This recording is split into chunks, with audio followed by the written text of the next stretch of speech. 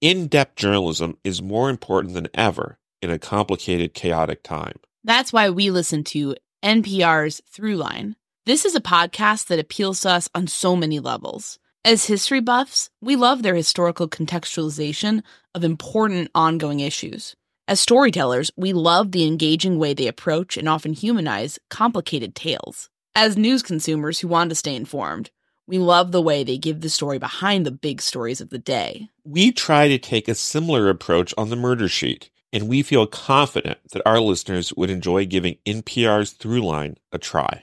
We've been going through their entire backlog recently, listening to them as we drive to source meetings. One favorite of mine was their episode about Andrew Johnson's impeachment. Throughline's coverage didn't disappoint, delving in depth into one of history's worst U.S. presidents. They also did an episode which is rather pertinent to our work, and that was the one they did about the proliferation of conspiracy theories and how they've always been part of America's DNA. That's something I think about quite a lot, given the creep of misinformation and manipulation in online true crime spaces. NPR's Throughline is a source we trust. They're all about nuance and depth and unpacking the messiness behind outwardly simple stories. Go back in time, learn something new, emerge more knowledgeable about today's headlines. Listen now to Throughline from NPR, wherever you get your podcasts. Have you heard you can listen to your favorite gripping investigations ad-free? Good news! With Amazon Music, you have access to the largest catalog of ad-free top podcasts included with your Prime membership. To start listening, download the Amazon Music app for free or go to amazon.com/ad-free true crime. That's amazon.com/ad-free true crime to catch up on the latest episodes without the ads. Across America, BP supports more than 275,000 jobs to keep energy flowing.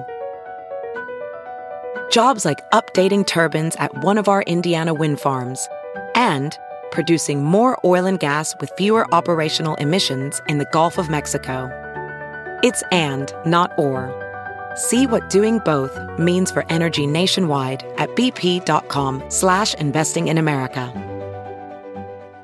Content warning. This episode contains discussion of murder, violence, and addiction. Like most of you, we're obsessed with true crime. Even in our spare time, we'll tune into news coverage of high-profile cases.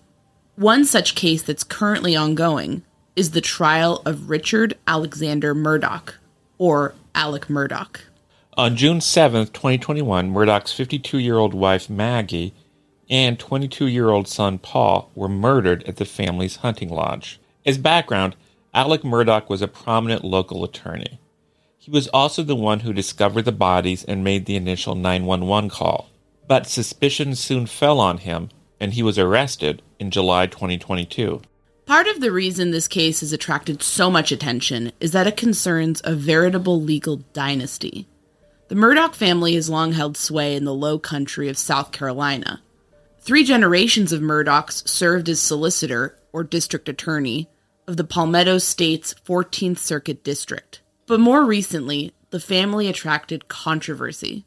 In 2019, Paul was hit with 3 felony charges after his friend Mallory Beach died in a horrific boating accident, which occurred while the intoxicated young man was piloting the vehicle.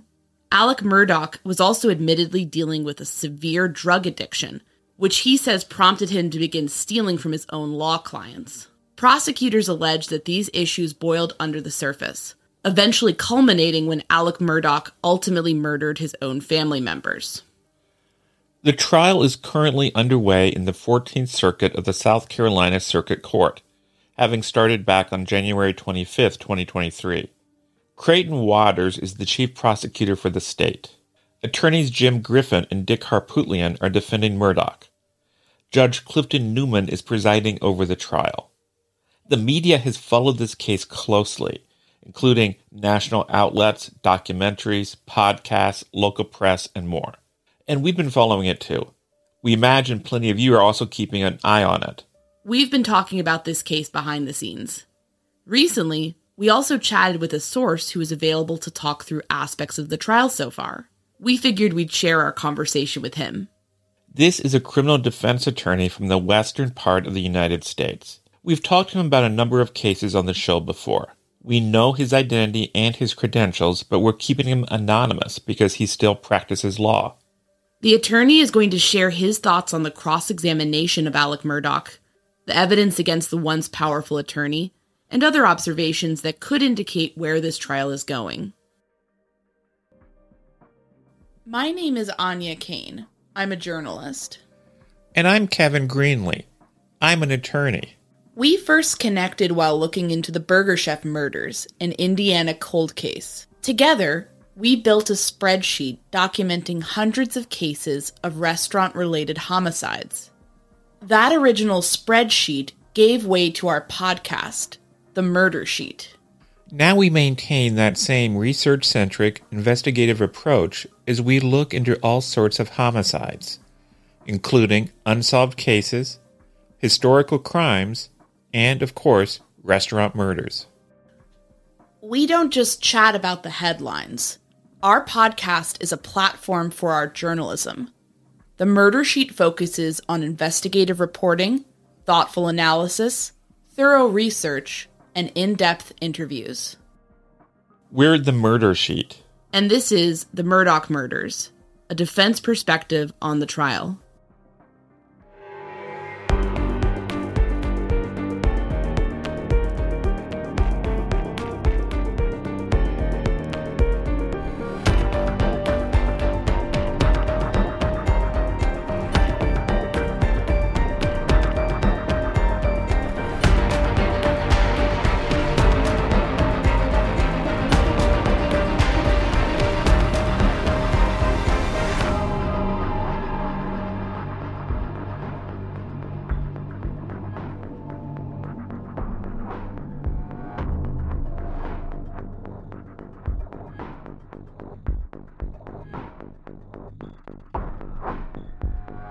Yeah, this is a very in-depth and complicated case. So it would be hard to cover the case from start to finish in one episode, certainly. But what this case involves is a prominent attorney named Alec Murdaugh. That's his nickname. I believe his first name is Richard Alexander Murdaugh, but he goes by Alec Murdaugh, from South Carolina, a place called Hampton County, which I understand is about an hour and a half from Charleston, in a place called the Low Country. And Alec Murdaugh has been a prominent attorney carrying on the family tradition of prominent attorneys in this area for about 100 years, with Alec being an attorney for about the last 25 years. I think he's 54 years old right now. And his family has had a stranglehold, I guess, for lack of better terminology, on both the prosecutor's office up until recently and the plaintiff's personal injury market in South Carolina, in Hampton County, South Carolina. One thing that I think is important for people to understand about that is that, so basically for the last 100 years, with maybe the last 10 years being an exception, one family has controlled the prosecutor's office for 5 counties, a 5-county region. They call it solicitor down there, but it's the same thing as district attorney. And that same family has also been the preeminent plaintiff's law firm, has controlled the preeminent plaintiff's law firm. Well, neither of us is from South Carolina, but that seems very odd from my perspective. Do you share that perspective? Absolutely. Yeah, I think that's, an inherent conflict of interest. I mean, we get, as defense attorneys, we get upset when the prosecutors spoon feed these really good personal injury cases that arise out of their criminal cases, whether they be auto accidents or, sex abuse cases or what have you. But what I see in my jurisdiction is prosecutors spoon feeding these, multi-million-dollar plaintiffs' cases to their buddies who they used to work with in the DA's office, who are now plaintiffs' lawyers. And that bothers us as defense lawyers, but there's nothing we can really do about it. I don't think that's unethical, as long as there's no type of hidden kickback back to the prosecutor. I don't think there's anything unethical about that. The difference with that situation and what we have in the Murdaugh family is, you have one family who's doing both functions, essentially prosecuting people, deciding who does and doesn't have to go to jail within this 5-county region. and also being the primary person to collect money on behalf of injured persons for this region. And so you have to think that they were prosecuting and then taking the plaintiff's side of the same cases, which I believe is potentially a conflict of interest. And you also have to think that people were afraid to go against them on their plaintiff's cases for fear of being prosecuted. So that gives them a tremendous amount of leverage and power in this rural region of South Carolina. So that's a long answer to your question, Anya, that it's very unusual and I think problematic. Mm-hmm.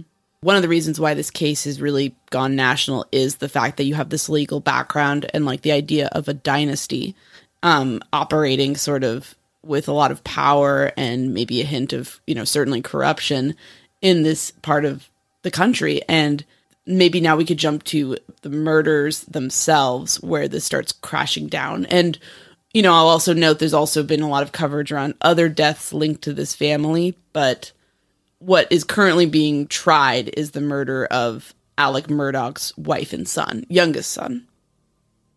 Right. And so what we would call that is familicide, killing your own family. Very rare, which is, I think, one of the things that makes this case so unusual, rare to sort of annihilate your own family. The profile would be called family annihilator. And if you watch the cross-examination of Alec Murdaugh by Creighton Waters, one of the last questions Mr. Waters asked him is whether or not he was a family annihilator. Yeah, it's a rare profile. It's a rare type of case. The two that come to mind prior to this would be the Christopher Watts case and then Christian Longo out of Oregon. If you believe the prosecutor's case, what happened here was that the Murdaugh dynasty started to unravel vis-a-vis Alec Murdaugh's drug use. He, by anyone's account, he was heavily addicted to opioid analgesics, and that's been a big part of this case. And that apparently, according to Alec Murdaugh, led him to start stealing multi-million dollars of client funds, diverting funds from his clients that should have gone to his clients and taking them for his own personal uses, whether it be drugs or what have you. And then in 2019, there was a very high-profile boat accident involving Alec Murdaugh's son, Paul Murdaugh, in which one of Paul Murdaugh's best friends, by the name of Anthony Cook, his girlfriend named Mallory Beach, was killed in this boat accident, appears to have been killed by blunt force trauma to the head and then drowning. But she disappeared sort of immediately from this boat accident. And this boat accident actually played a huge part in the current trial for reasons we can talk about in a minute. But as a result of this case, Paul Murdaugh, who by many people's accounts was sort of this holy terror of a rich kid who sort of thought he could get away with anything he wanted and had a whale of an alcohol and potentially a drug problem. So Paul Murdaugh is then criminally charged in the boat wreck case with the equivalent of DUI manslaughter in a car, but in a boat. We call that a buoy, boating under the influence, and then the homicide that went along with it. Very serious charges for Paul Murdaugh. This was, I believe, the accident was February of 2019. And there was a lot of maneuvering by Alec Murdaugh and his father, Randolph Murdaugh III, who is affectionately referred to in the family as Handsome. There was a lot of maneuvering by these guys on the night of the accident to try to protect their son and grandson, Paul. And what they did was they showed up at the hospital and tried to make it look like someone other than Paul Murdaugh was driving the boat at the time of the accident, when it was clear by everyone's account that it was in fact Paul. So following that accident and the criminal charges in 2019, apparently Alec Murdaugh felt a need to really ramp up the embezzlement from his clients of attorney fees. That behavior really escalated. Then on the June 7th of 2021, what we know is that for the first time, Alec Murdaugh was confronted by a member of his law firm about the diversion of client funds in sort of Fargo-esque fashion, the movie Fargo. I understand he sort of, minimized and diverted his conduct away from the questions and acted like this was all a big misunderstanding and a big mistake and the money was somewhere, but it was a misunderstanding. So that was June 7th, 2021.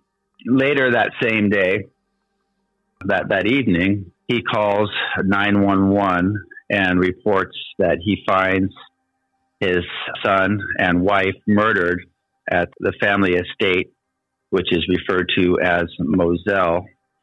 At this point in time, most of the family, they have multiple houses, but most of the family was living at a private hunting lodge called Moselle, which is maybe 15 or 20 minutes from the county seat of Hampton, in sort of a rural part of a rural area to begin with. The police arrived shortly, and Alec Murdaugh then makes a statement to the police saying that he had been gone, came back and found this tragedy. And what had happened was his son had been killed with a shotgun in a part of the property known as the dog kennels. And then his wife, Maggie, had been shot with a AR rifle, which they refer to in this case as the 300 Blackout model, which was the model of the AR rifle that was being used, an unusual assault rifle that they had, sort of a high-end weapon. They can't tell exactly what shotgun was used, but with respect to the 300 Blackout, this was a gun that the Murdaughs had used frequently. This was a family that, again, lived on a hunting lodge, had all kinds of weapons, to include the types of weapons that were used in these homicides.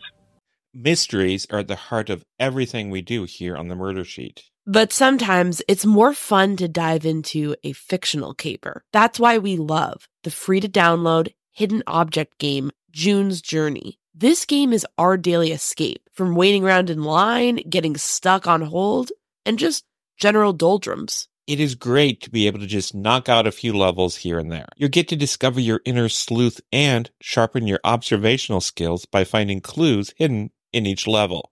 Plus, it's like dropping straight into your own cozy mystery novel. You play as June Parker, an amateur detective with a nose for trouble. You get to tackle all kinds of bizarre crimes across a series of elegant and memorable locales. Also, you have a side hustle decorating your own island estate. I love that. I bought a swan pond. She really did. Download this game for a built-in work break. It's a great mental health boost that makes you feel accomplished before you get back to tackling whatever task you have at hand. And remember, when you support our advertisers, you're supporting our show. June needs your help, detective. Download June's Journey for free today on iOS and Android.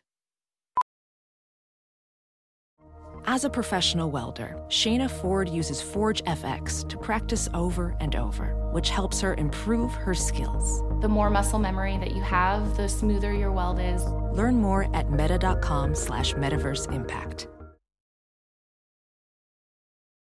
CarMax is putting peace of mind back in car shopping by putting you in the driver's seat to find a ride that's right for you. Because at CarMax, we believe you shouldn't just settle for a car. You should love your car. That's why every car we sell is CarMax certified quality, so you can be sure with upfront pricing that's the same for every customer. So don't settle. Find love at first drive and start shopping now at CarMax.com. CarMax, the way car buying should be. I think when this first happened, there was a lot of conjecture, possibly spread by Murdaugh's side of the story, basically, where, they're like, oh, could this be connected to the boat crash, essentially? Someone out for revenge. But, of course, now we know that investigators really started looking at Alec himself at this. Yeah, and so one of the most interesting things about this case to me is Alec Murdaugh kept talking to the police. He talked to them 3 times. Once on the 7th of June, once on the 10th of June, and then once, I believe, about 3 or 4 weeks later. These are all recorded. Everything's recorded these days. Any interview that's done by law enforcement is going to be recorded. These were all being recorded, and Dave Owens was the law enforcement officer who was doing the interviews, and he works for an agency called SLED, which stands for South Carolina Law Enforcement Division. And you have to remember that Alec Murdaugh is a very highly skilled attorney. Alec Murdaugh himself has a background as a prosecutor. Alec Murdaugh has worked hundreds, if not thousands of cases and understands these types of dynamics. Shortly after he calls 911, he calls a member of his law firm who comes down and assists him with the interview. The attorney allows Alec to give a full statement to Dave Owens on that night. And then 3 days later, Dave Owens comes back and wants to talk to Alec Murdaugh again. This time, Alec Murdaugh has some much more qualified criminal defense attorneys at his side, the ones who are currently representing him in the trial, who are Dick Harpootlian and Jim Griffin. And these are real kind of heavy hitters out of South Carolina. Dick Harpootlian is also a state senator. His wife is U.S. ambassador to Slovenia. And Jim Griffin is, although he's not necessarily known as being a criminal defense attorney, a very highly qualified trial attorney. And these two also coincidentally were Paul Murdaugh's criminal defense attorneys for the boat wreck case. So on the second interview, they have Dick and Jim sitting in the back of the patrol vehicle. This interview is all being recorded by the in-dash camera. And then in the front, you have Alec Murdaugh talking to David Owens. He gives another very detailed statement, and then he gives a third statement a couple of weeks later, again with his two attorneys. Now, the decision by his attorneys to let him talk became, I believe, the most critical component in this case and really affected everything that happened afterwards, including probably even that Alec Murdaugh was even charged. You have to remember in a case like this that there were three factors that were always going to make Alec Murdaugh the chief suspect for these homicides. Number one, he found the bodies. The person who finds the bodies is almost always the suspect. Number two, he called 911, and that is highly related to, but also involved with number one. The person who calls 911 is almost always the suspect. And number three, the husband is always the primary suspect. And of course, he was the husband of the deceased and the father of the son in this case. And so right there, that should have been a lot of red flags to these attorneys that this is not going to be an information gathering mission by these police officers, by these detectives. This is going to be an interrogation. This is going to be a hunt for whether or not they can prosecute Alec Murdaugh. This kind of reminds me of something Alan Dershowitz said in one of his talks. You always have to assume that your client is guilty in these cases. You don't want to act like they're guilty in your interactions with them. You want to give them the benefit of the doubt. But you have to assume that they're guilty. And the reason that you have to assume that they're guilty is that if you don't, you potentially could make some mistakes. And the mistake that was made here was that they allowed Alec Murdaugh to talk to law enforcement multiple times. And what that did was lock Alec Murdaugh into a false alibi.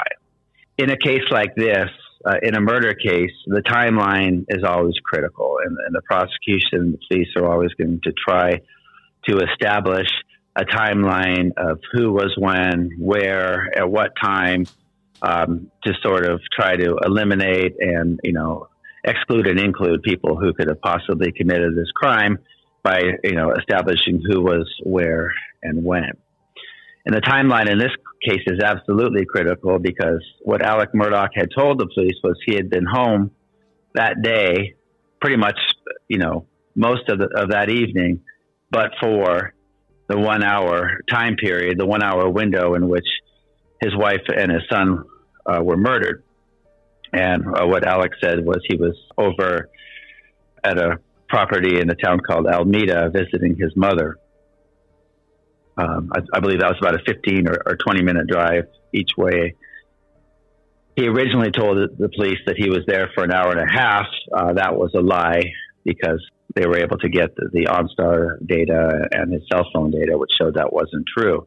By early July, late July of 2021, Alec Murdaugh was locked into this false alibi. And the most important part of that alibi was that he had not gone down to the dog kennels the day of the homicides. He was adamant about that. And he was asked about that in every interview, whether or not he had gone down to the kennels, which was the scene of the homicide, again, on the day of the homicides. And he was adamant that he had not until, this 10:20 time when he had discovered the bodies. Well, I believe it was about 7 months later, law enforcement was able to unlock Paul Murdaugh's phone and get some of his digital data from Snapchat. And it turns out that Paul Murdaugh had made a video that he posted to Snapchat, of him down at the dog kennels at, I believe, about 8:45 that evening. And the coroner has the time of death between 9 and 9:30. In this video, you can see Paul Murdaugh messing with one of their hunting dogs, and you can hear Maggie Murdaugh in the background talking about another one of their hunting dogs, and she's talking to someone, and you can clearly hear, if you had been watching the trial and listened to Mr. Murdaugh's testimony, you could clearly hear that was Alec Murdaugh also talking to Paul and Maggie Murdaugh down at the scene of the homicide right before the murders occurred. And again, this was something that Alec Murdaugh had denied doing. He had denied being down at the kennels anytime in immediate proximity prior to the homicides occurring. He said he hadn't been down there that day. I was just going to ask you, we're just talking, and I'd love to get your opinion. And maybe you can kind of keep going over some of the facts of the case, but I'd love to, do you think this is a strong case against this man? It seems like there's a lot of smoke. Doesn't sound like it's very much a physical case, more of a circumstantial case. But, a lot of this stuff looks pretty bad for Alec Murdaugh, in my opinion. I'd love to know, what your assessment of it is. It's absolutely a circumstantial case. But most homicides are circumstantial cases. Most homicides don't have witnesses. Most homicides don't have a lot of direct evidence because the primary witness is deceased at the conclusion of the perpetrator's conduct. And by nature, those types of crimes are normally done in secret. And by their nature, those types of crimes are normally done committed in a fashion where the perpetrator hopes to not be apprehended. So I don't think it's a huge problem for the state in this case that it's a circumstantial case. I think this is a very strong circumstantial case for the state. My own personal opinion is that he probably did it. I think there's very strong evidence of it. I think the strongest evidence in the case is him lying about being down at the kennels on the night of the homicides and the Snapchat video that Paul had taken with his voice on there. So that puts him at the scene of the crime, and it puts him there with no one else other than the two decedents right before the homicide happens. I also think it's a strong case, and one thing that I think the listeners should know is that if you didn't watch the cross-examination of Alec Murdaugh, it was fascinating. And no matter what happens in this case, Alec Murdaugh is going to prison for a long time. And what happened in the cross-examination was Creighton Waters kind of went to the bullet points first. He said, the reason you're testifying is that you have to explain why you lied about the most important fact of the case. And they kind of had some back and forth about that. And then that kind of flowed into Creighton Waters asking Alec Murdaugh about all the times that he stole from his clients. And so that becomes a very important aspect of this case for two reasons. One thing Creighton Waters was trying to do is to show the jury that this is a man who will lie and steal and cheat anytime it's to his benefit, that he's good at lying, that he can look at someone with a straight face, look at him right in the eye as he's telling them that the money that they're supposed to get is no longer going to go to them, and then give them some false reason why that's not going to happen. And so he's establishing that he's a good liar and that he's sort of, a scumbag, someone who thinks low enough of the legal system that he would act in such a reprehensible way. Another thing Creighton Waters was doing there was he was going ahead and getting confessions from Alec Murdaugh from all these other cases that are pending. So Alec Murdaugh also has 99 charges pending pertaining to financial crimes, all of which he has now confessed to under oath. And so that's not going to bode well for Alec Murdaugh. So he has that going for him. And then again, I think the strongest piece of evidence for the state here is that Alec was down at the scene of the homicide right before it occurred and that he lied about it. And to me, why would he possibly do that unless he had committed the crimes? There's also some very bad facts for the state here. I think probably the worst fact for the state is the two guns. The defense has made a huge deal over the fact that there had to have been two shooters because there were two guns used. The people were killed in close proximity to each other and both in temporal proximity to each other, right after each other. And the reason they hypothesize about that is, had one been killed, the other would have taken off right away had they had the opportunity to. Therefore, they know they were killed right next in time to each other by two different weapons. So the two guns is probably the best fact for the defense. The prosecution is also has a lot of other good facts, I believe. The circumstances of Alec's life leading up to the homicide. And what the prosecution is really trying to do is to convince the jury of a motive. You know, when we talk about motives in homicide cases, you don't have to prove motive if you're a prosecutor. You don't have to be a mind reader. You don't have to prove why someone did what they did. I think potentially a mistake the prosecution is making in this case is spending so much time trying to convince the jury that the motive the prosecution believes was the motive is the correct motive.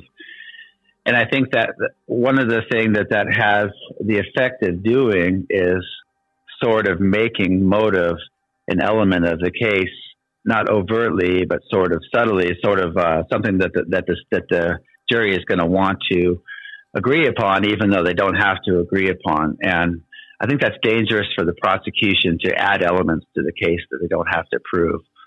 That kind of reminds me of the Casey Anthony case and the prosecution. He spent a lot of time in that case trying to prove what the cause of death of Caylee Anthony was. And he didn't have to prove cause of death. All he had to prove was that Casey caused the death, not how she caused it. And so I think the jury in that case, you know, and the defense lawyer in that case really spent a lot of time talking about cause of death in the closing and that the prosecutor didn't prove it. So I think in this case, in the closing, we're going to have the defense talking a lot about how the prosecution failed to prove motive, which again, the prosecution doesn't have to prove motive in a case like this.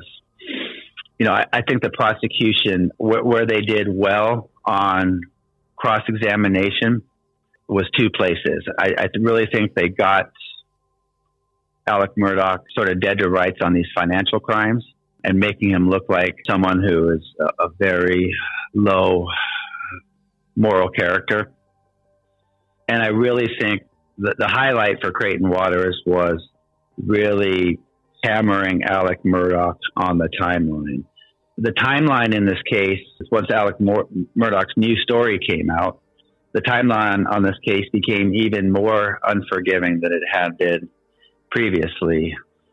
The timeline is really so tight in this case that it's going to be tough for the jury to believe that someone could have come onto the property undetected, committed these homicides, left the property all in the short period of time that Alec was gone. I don't know what's going to happen. If I had to guess what the outcome would be, I would guess hung jury. I think Alec Murdaugh did very well on the stand in a lot of respects.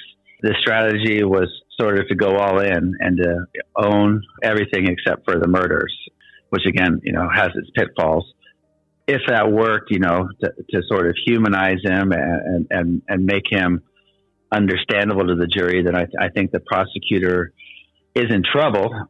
And again, it's a murder case. All they need to do is get one person for a hung jury.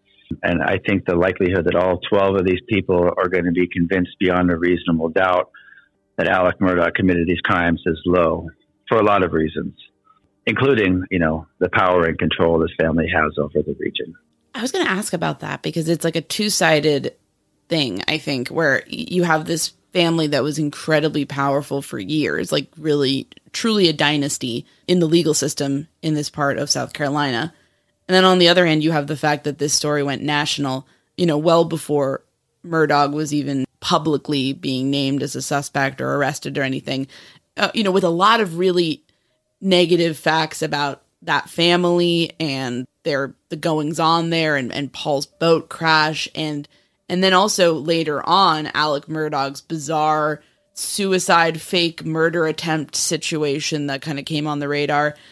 And I guess as a defense attorney, when there's so much negative information getting out there about your client on a national basis and the national media is really running with this, and then you have, how does that balance out in your opinion? Because it just seemed like this was all over the media well in advance. And would that have really hurt the defense? Or, is that balanced out by the fact that they were very powerful locally? So perhaps that's also going to influence the jury.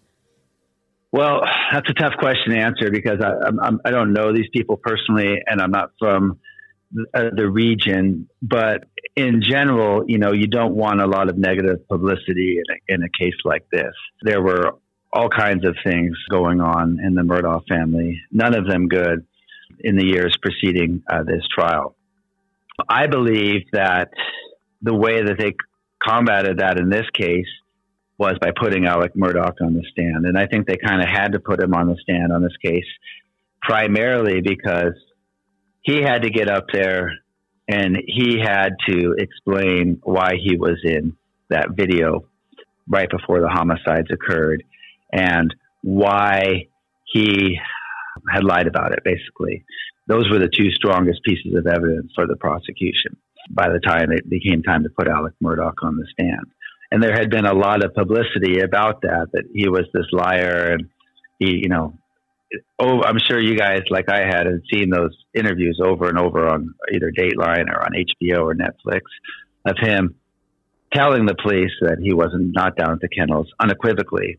And then going forward and showing the video that Paul had taken with what was clearly Alec Murdaugh down at the kennels. And so he was caught in this lie. And so I think the primary problem of the negative publicity was that everyone had known that he had lied about his alibi. And again, this goes back to the issue of the attorneys, believing in their client too much and allowing him to talk to the police over and over again, close in time to the homicides before they had any information about, whether or not Alec was telling the truth. They were faced with a situation where they had to put Alec Murdaugh on the stand because of his lies, because they had been so publicized by the media. I think everyone was still surprised that he took the stand. I know from following true crime, it's often stated that if you don't have to have your client take the stand, maybe you don't want to take that risk. But could you speak to that as far as strategic, why that is so risky? But I mean, at the same time, Alec Murdaugh was a former prosecutor. He is he is an attorney. So maybe he's kind of uniquely going to be a case where that is a good idea. Yeah, I would say very risky proposition in any case. What I tell my clients is look, if you take the stand, the case is all going to be about how you did on the stand and whether or not the jury believes you. And I think that's totally true. And I think that is what this case is now going to boil down to. I think it is a rare situation to put a client on a stand on a case this serious, particularly then when you're going to open them up to horrendous cross-examination, which is going to certainly cause Alec Murdaugh to serve many years in prison for embezzling from his clients. I mean, those cases are locked in. But I think, in this case, they felt that they had no other alternative, given that they felt that they had a credible explanation why Alec Murdaugh was down at the kennels and why he had repeatedly lied to the police about being down at the kennels right before the homicides had occurred. And so I think I'm sure they struggled with this. I am sure Alec Murdaugh had a lot of a lot of control and a lot to say over whether or not he was going to take the stand. I'm sure there was a lot of back and forth and lost sleep over whether or not he was going to take the stand. But ultimately, they made the decision to put him on the stand. And I think the case now comes down to how he did and whether or not the jury believed him. It was probably the toughest cross-examination Creighton Waters has ever had. It lasted a day and a half. I know it was, because I've been involved in cases like this with, where witnesses are on the stand forever. I know it was exhausting for Creighton Waters. I know it was exhausting for Alec Murdaugh. And it became this battle of the wits. As you mentioned, Alec is a highly seasoned, highly skilled attorney, former prosecutor, probably knew where Creighton Waters was going with every line of questioning. All in all, I think Alec Murdaugh did very well. And most of this was on direct, sort of the emotional reaction that was consistent with the emotional reaction throughout the case. So I think his behavior in court when he described what had happened to his family was consistent with his historical behavior, which I think was very helpful to the defense. How he described what he saw, how he was crying during this presentation. I think he did very well there. I think he did very, very well when, and I don't think Creighton Waters ever should have gone here, but I think Alec Murdaugh did extremely well. And this was probably the highlight for him when he was talking about the alternative theories of the case. I have no idea why Creighton Waters started asking Alec what he thought had happened to his wife and kids. That's not relevant. What Alex thinks happened. It's speculation. Unless Alex knows what happened, it's not relevant testimony. And Alex, I think, in a very articulate fashion, was able to tell the jury the problems associated with the boat wreck, the threats, and sort of the singling out for this bullying type of behavior that Paul had received as a result of his perceived involvement in driving the boat that killed Mallory Beach. I think that was probably the highlight. And then I also think he really, really got Creighton Waters when Creighton was saying over and over again, isn't it convenient that we're hearing this story about how you lied about your alibi for the first time after you've heard all this testimony? And then I really think Alec got him when he said, well, we reached out to you and wanted to talk to you some more, but you wouldn't talk to us. If that's true, I think that's a real, and I'm sure it is, and I'm guessing they're going to call an investigator or something to corroborate that. But I think that's a real problem for the state, and it kind of throws some cold water on the strongest point of the state's case, which is Alec Murdaugh lying about his alibi and then changing his testimony. VR training platforms, like the one developed by Fundamental VR and Orbis International, are helping surgeons train over and over before operating on real patients. As you practice each skill, the muscle memory starts to develop. Learn more at meta.com/metaverseimpact. I think the reason that Alec Murdaugh gave to why he changed his testimony, I didn't believe that. I don't think that was very effective. So what he gave a million reasons, and I think Creighton Waters did a fairly good job of beating up Alec Murdaugh about all the different reasons and how convenient it is about how now he has all this ever expanding list of reasons of why he lied to the police. But the reasons that he gave, I don't think didn't make a lot of sense, right? He said that he was a drug addict, that he was paranoid. He said that he didn't trust SLED, which doesn't make any sense because he's been a law enforcement officer and an officer of the court, and his family's been synonymous with law enforcement for the last 100 years.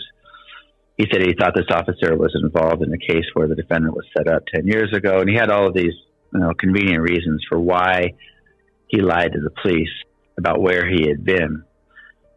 I think one place that Creighton Waters really could have got him is he should have asked him, well, how did you know this was so important? Whether or not you were at the kennels at 8:45, how did you know what the time of death was if you weren't there? Alec knew that the time of death being around 9 o'clock was super important as he's talking to the officers. at 10:30, 11 o'clock, right after he calls 911. And I think that was sort of a missed opportunity for Creighton Waters to sort of point out the fact to Alec that unless he knew the time of death, it wouldn't matter whether or not he was down at the kennels at 8:45. And the only way he could have known the cause of death is to cause the death himself. So maybe he'll bring that up in closing. I also, there's also been a lot of noise. I think there was another missed opportunity by Creighton Waters here. I always try to think, what would I do if I was the prosecutor? What would I do if I was the defense lawyer? And I want to say with the caveat that these cases are so stressful to be in front of the jury and be in front of the court and trying these, and you're always going to miss stuff. It's super easy to, for me to sit here 2,000 miles away from, or 3,000 miles away, or however far I am away from the trial, watching it on TV, playing armchair quarterback, saying, oh, you did this wrong, oh, you did that wrong.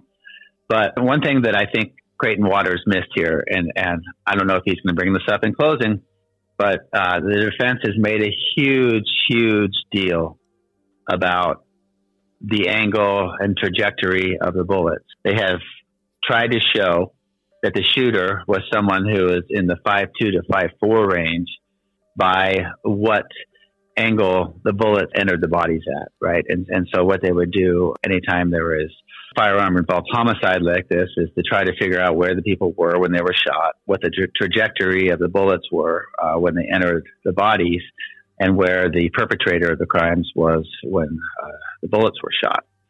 And all of these things are interrelated. And if you know one, you might be able to tell, some facts about the other. And so what they have done in this case is to try to say, well, first of all, Alec Murdaugh is 6'5". When you see him in court, he's taller than anyone else.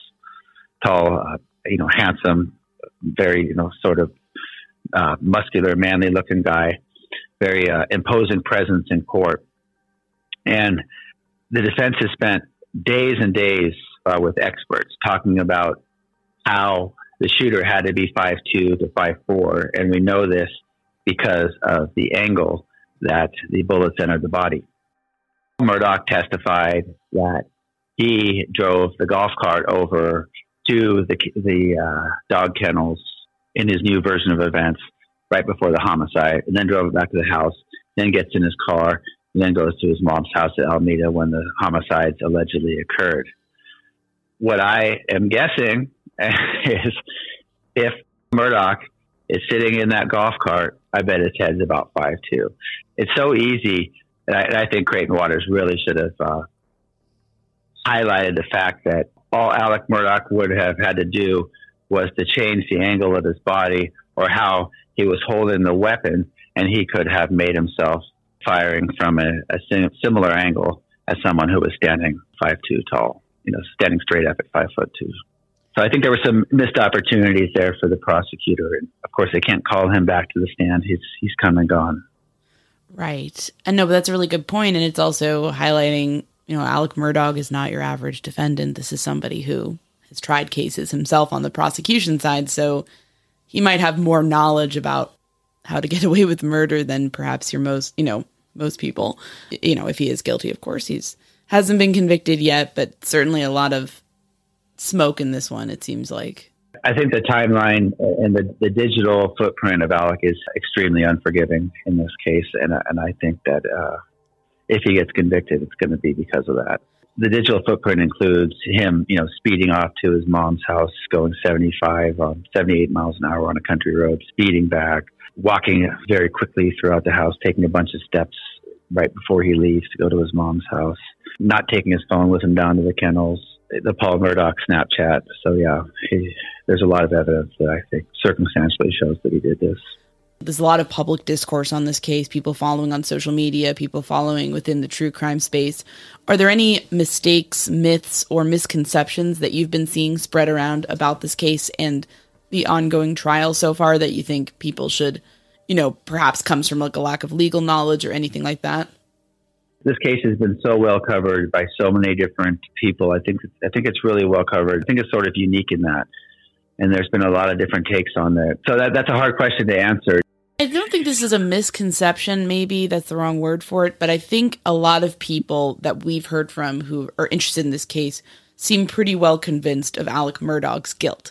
And I think some of the issues that you've raised are very interesting and kind of indicate that this could still possibly go either way, or even resulting into sort of a very unsatisfying finish, like a hung jury. And maybe if you could kind of get into what happens when there is like a lack of a conclusion in a high profile case. I mean, would you expect the prosecutor to bring charges again if there was a hung jury, or is this a situation where they may just be like, well, we got him for years on the financial crime, so I guess we're just going to go with that? Well, I think they would certainly try him again if there were a hung jury. They wouldn't have to bring charges again. They would just have to try him again. The charges would not be dismissed following a hung jury. It would just be a mistrial. And following a mistrial, what could happen is as soon as the parties are ready, the case could go back to trial. And that's really ultimately in the unilateral discretion of the district attorney's office, of the solicitor in this case, whether or not to retry a case after a hung jury. I think they would in this case because, as you said, it's a very high-profile case. You know, most people think Alec Murdaugh is guilty. I think Alec Murdaugh is guilty. I don't know where you guys weigh in on that, but those are kind of my thoughts. If I were the prosecutor, I would certainly retry this case.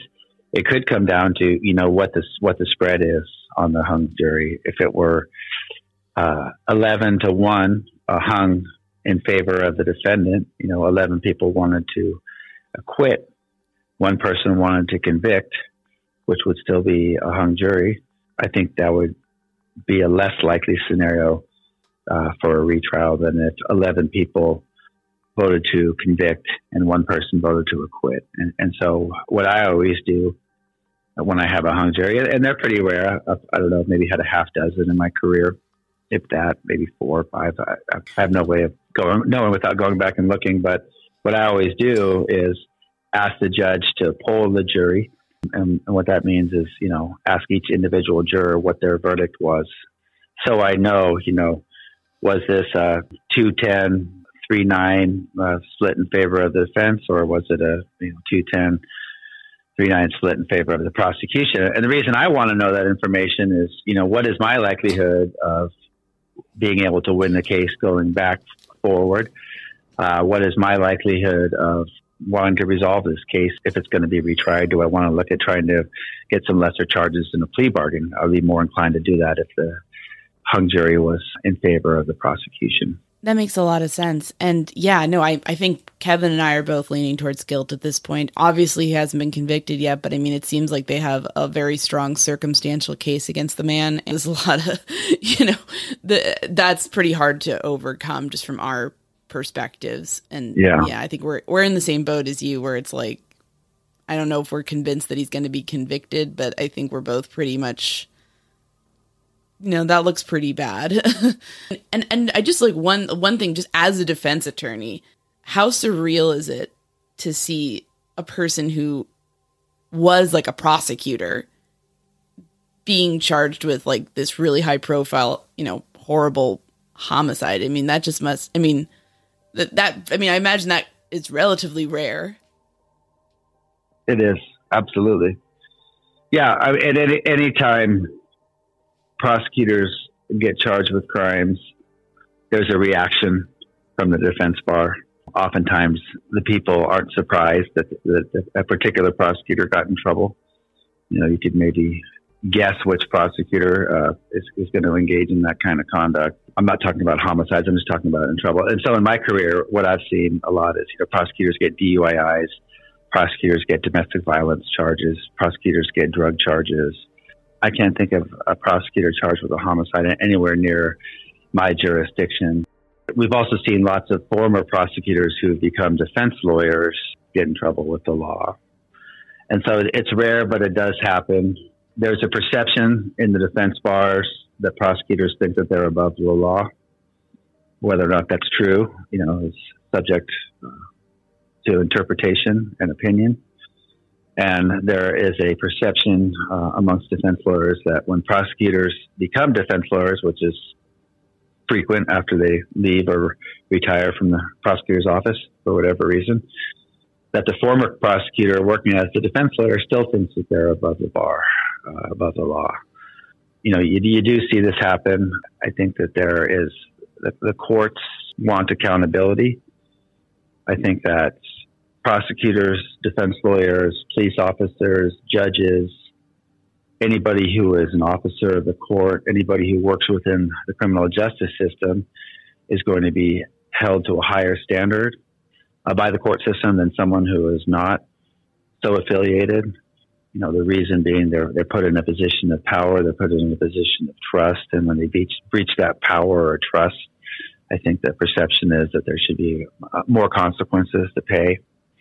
Anytime a lawyer or a prosecutor gets in trouble, it's a serious matter, and the courts are going to handle it seriously, and not necessarily going to get swept under the rug. I wanted to ask, is there anything we didn't ask you about that you think it's important for the listeners to understand or anything like that? I think in this case, I don't believe that there are any other viable suspects that the defense has brought forth. To me, I think the timeline in this case is so harmful to the defense that it really, in my mind, draws into question that anyone other than Alex Murdaugh could have committed this. I'm fascinated to see what the jury does with this. It's hard to assess where they are without being able to look at them and see their reactions. Even if I could see that, it still could be hard to assess where they are in any given case. But for those of you who aren't watching the trial, in these cases, the court TV or whatever, MSNBC, whatever channel is showing it, never shows the jury, never names the jury on TV for privacy protection. So it's hard to assess how this case is going in the eyes of the jury without seeing them. I did hear from someone who was in the courtroom that at one point when Alex Murdaugh was crying, that a couple of the female members of the jury were crying at the same time, which I think is a very bad sign for the prosecutor. I'm super anxious and excited to see what the outcome of this case is. I think it's the trial of the century in South Carolina, and I think it's one of the trials of the century in the United States. Thanks so much to our source for his legal insights. Thanks so much for listening to The Murder Sheet. If you have a tip concerning one of the cases we cover, please email us at murdersheet@gmail.com. If you have actionable information about an unsolved crime, please report it to the appropriate authorities. If you're interested in joining our Patreon, that's available at www.patreon.com/murdersheet. If you want to tip us a bit of money for records requests, you can do so at www.buymeacoffee.com/murdersheet. We very much appreciate any support. Special thanks to Kevin Tyler Greenlee, who composed the music for The Murder Sheet, and who you can find on the web at kevintg.com.